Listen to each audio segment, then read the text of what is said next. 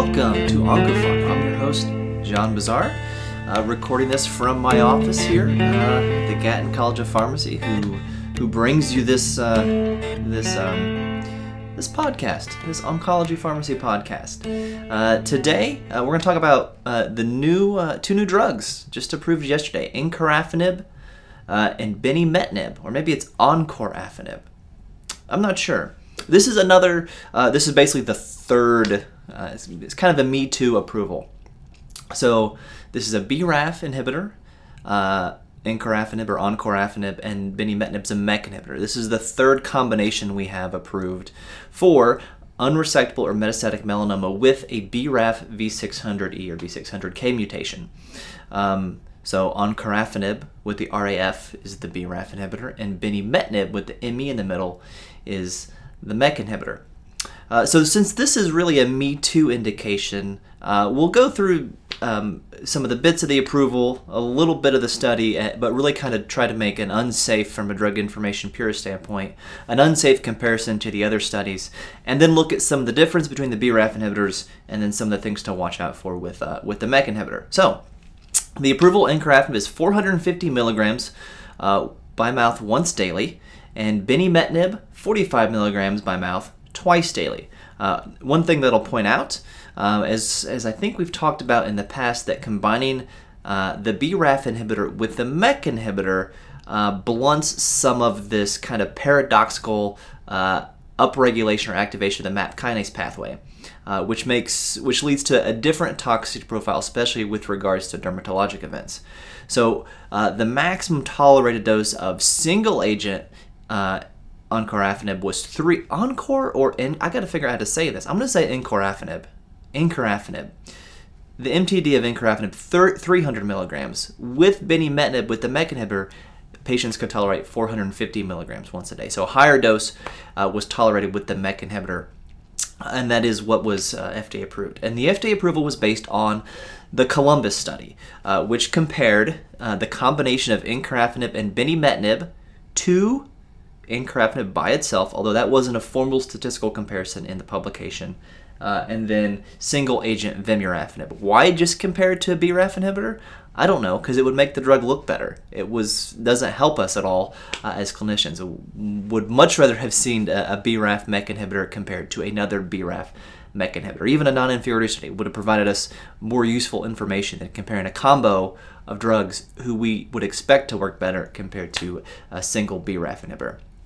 Anyway, looking at just the median progression-free survival from the study, 14.9 months for the combination compared to 7.3 months for vemurafenib, and that was statistically significant. And I'll note that PFS of 7.3 months for single-agent vemurafenib is a little bit better than 2 months by the initial publication, the initial study of vemurafenib as a single agent in roughly the same population. Now, so it makes sense, right, that that combo TKI blockade, dual TKI blockade would be better than vemurafenib alone. What's interesting is that encorafenib by itself had a higher median progression-free survival numerically compared to vemurafenib. It wasn't compared statistically. So it was 9.6 months median PFS with encorafenib and 7.3 with vemurafenib. A little interesting, and we'll revisit this later. Now, if you look at the inclusion-exclusion criteria for the encorafenib binimetinib study, the dabrafenib trametinib study, and the vemurafenib cobimetinib study, the inclusion-exclusion criteria are pretty similar. If you look at the baseline demographics between the studies, they're pretty similar with regards to percent who had received prior immunotherapy, with regards to who had M1, M2, or M3 stage of disease based on how many sites of metastases they had. So roughly equivalent populations. So I'm going to look at now comparing these three regimens just to see if anything stands out with regards to what is essentially a Me Too set of drugs. So median PFS for encorafenib and binimetinib, I already said, was 14.9 months.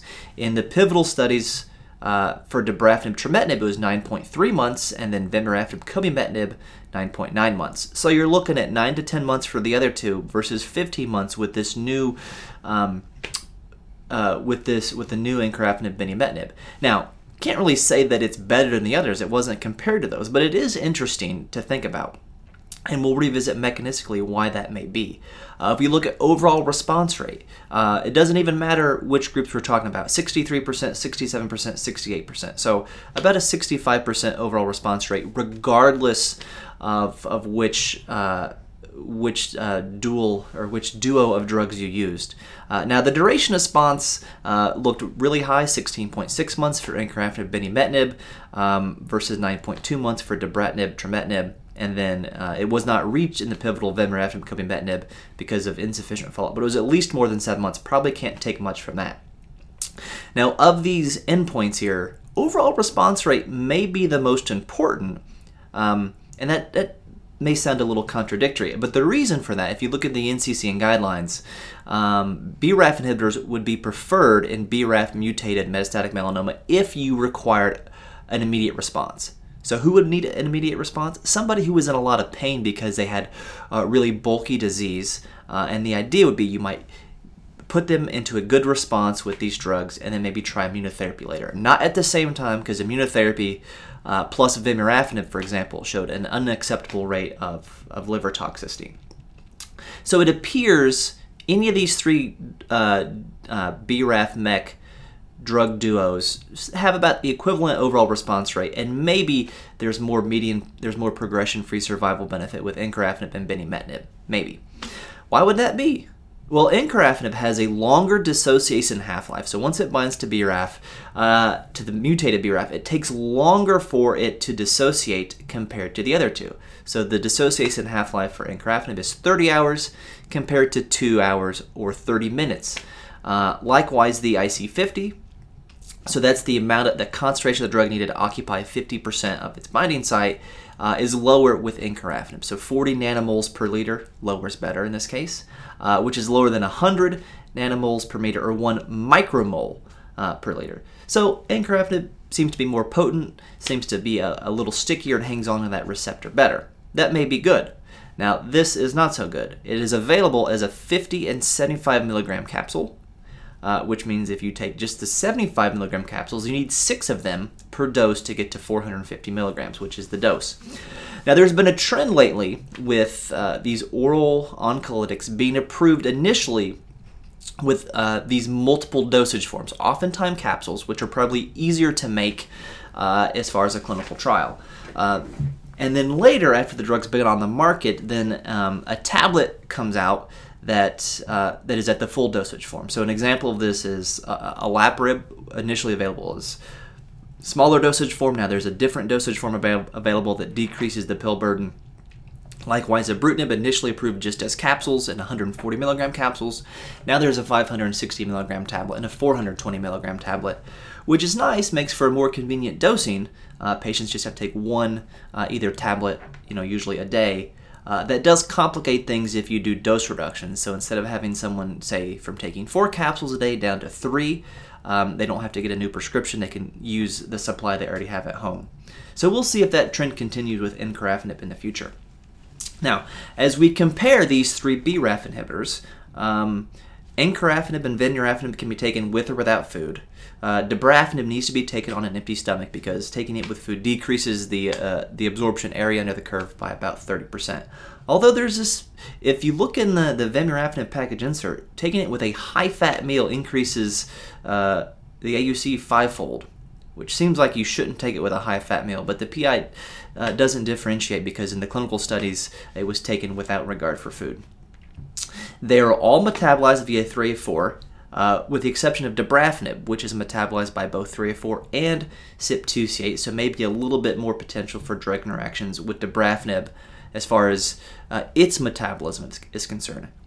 All of these 3 drugs have some funky drug-drug interactions in what they do to other metabolic routes. So encorafenib inhibits, and this is confusing, UGT1A1, CYP1A2, CYP2D6, CYP2C8, CYP2C9, CYP2D6, CYP3A4, P-glycoprotein, and the transporter OAT-P1B1. Now, that's a lot, right? So inhibiting UGT1A1, that would be problematic if, say, you were on that drug and you needed to take irinotecan, for example. 2C9, main metabolic route of the S or the strong enantiomer of warfarin. 3A4, the metabolic route of every other drug, let's say. However, encorafenib seems to undergo some autoinduction, and the PI is not terribly clear on this, and this is a problem with newly approved drugs, is there's often not the full drug interaction potential picture available to us when the drug is first approved.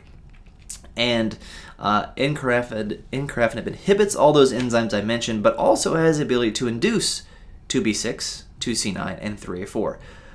So I personally would love to see a lot more PK drug interaction studies before rolling this out into our patient population. Vemurafenib, also a little confusing. It inhibits 1A2, 2A6, 2B6, 2C8, 2C9, 2C19, 2D6, 3A4, but also is a weak inducer of 3A4, which could have some problems with drug interactions. Dabrafenib, probably the biggest drug interaction concern of these three is with dabrafenib. I already mentioned it's a 2C8 substrate, which is different from the other two, but it is a moderate inducer of 3A4, 2C9, and 2B6 induction as well. So a moderate inducer of 3A4 means it's going to at least double the exposure of drugs that are primary substrates of 3A4. So the potential for some pretty big drug interactions with all these, maybe more so with dabrafenib. There's really no effect of gastric acid suppressants on any of these three drugs. They all do have some QT prolongation. The average prolongation of the QTc interval was 18 milliseconds with encorafenib, 15 milliseconds with vemurafenib, so about the same. The dabrafenib PI doesn't report the QT prolongation in the same way, but it does say that a prolongation of more than 60 milliseconds was present in less than 4% of patients, 3.8. So some QT prolongation in all these drugs to be aware about. Another thing that I'll keep in mind is that these drugs, like many tyrosine kinase inhibitors, do not just inhibit, say, mutant type BRAF. They also inhibit wild type BRAF. For example, vemurafenib inhibits CRAF and ARAF as well as FGR, SRMS, ACK1, and MAP4K5. I don't know what all those are, to be honest. Now, encorafenib also inhibits wild-type BRAF, CRAF, but also inhibits MEK4. So it has some MEK inhibition as well as this BRAF inhibition. And this may explain two things. One, maybe that's an explanation, along with maybe having a higher affinity for BRAF for what may be a better drug of these BRAF inhibitors. When you think of the median PFS of almost 15 months compared to not even reaching, or just reaching 10 months with the other two BRAF inhibitor combinations. But also maybe it's a MEK inhibitor on top of that, and that may have some clinical utility. And we get a clue from this as well in that single agent encorafenib, if you look at the Kaplan-Meier curves of single agent encorafenib versus the duo of encorafenib-binimetinib, there's not a statistically significant difference in progression-free survival, or there almost is. The p-value was 0.051, but the curves are fairly close, and maybe that's because encorafenib also inhibits MEK and provides maybe a 2-for-1 effect. But again, I'm just kind of theorizing here. All right, so that's encorafenib. Let's go on to binimetinib, which is our MEK inhibitor, and the dose is 45 milligrams twice a day, and again, it needs to be taken. It is available as 15 milligram tablets, and it is so that means 3 doses, and it's taken twice a day.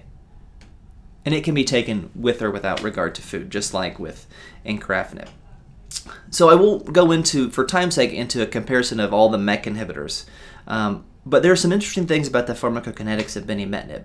It's primarily metabolized by UGT1A1, and if you remember, encorafenib is a UGT1A1 inhibitor. Doesn't mean this is a big drug interaction to worry about because the drugs were studied together, and if it were a big drug interaction, we would have seen that in the studies. So about 60% of the metabolism of binimetinib is through UGT1A1.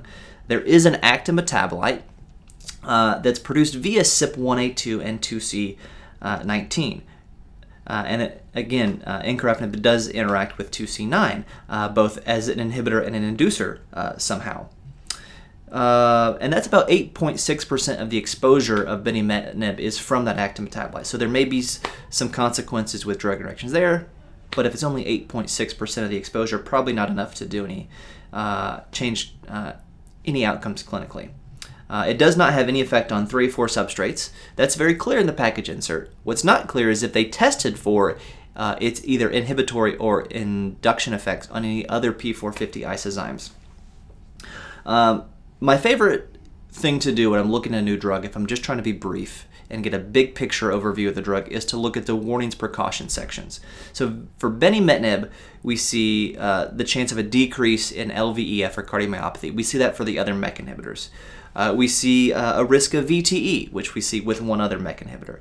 There's a warning for ocular toxicity, like ocular retinal artery occlusion, and we see it with both other MEK inhibitors. We see a risk of interstitial lung disease along with another MEK inhibitor. Hepatotoxicity, again, not new. A chance of rhabdomyolysis. In fact, 16% of people in Columbus had an increase in their CPK. We see that with another MEK inhibitor. Hemorrhage as a risk. We see it with both MEK inhibitors. And then embryo-fetal toxicity we see with them as well. Compared to the other MEK inhibitors, there seemed to be less dermatologic toxicity. With benimetinib, there seemed to be less pyrexia or fever and severity as opposed to trametinib, which has a lot of problems with fever, especially initially starting the drug. And then less photosensitivity with benimetinib compared to cobimetinib, for example, which has quite a bit of it. So maybe the folks in Australia might favor this over cobimetinib because of the photosensitivity reason. And then I just want to end with this. I don't typically use brand names when I'm talking about drugs, but these are Me Too drugs. And if you're going to name a Me Too drug, be clever about it, make it easy, make it something. So the brand name of encorafenib is Braftovi, B-R-A-Raftovi. Maybe it's B-Raftovi. And then the brand name for benimetinib is Mektovi. So, they put the B-Raf and the Mek right in their name to make it easy for us, because with all these oral drugs coming out, who can keep them straight anymore? It's hard for me to do that. So that's what we have on these two new drugs.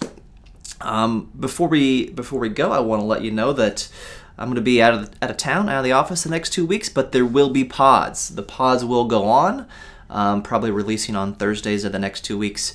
Just know that if there's some breaking news, new drug approval, you're not going to hear it in the next 2 weeks, because I will not be here to record it. But I will when I get back. And as always, I hope to see you all a little further down the road.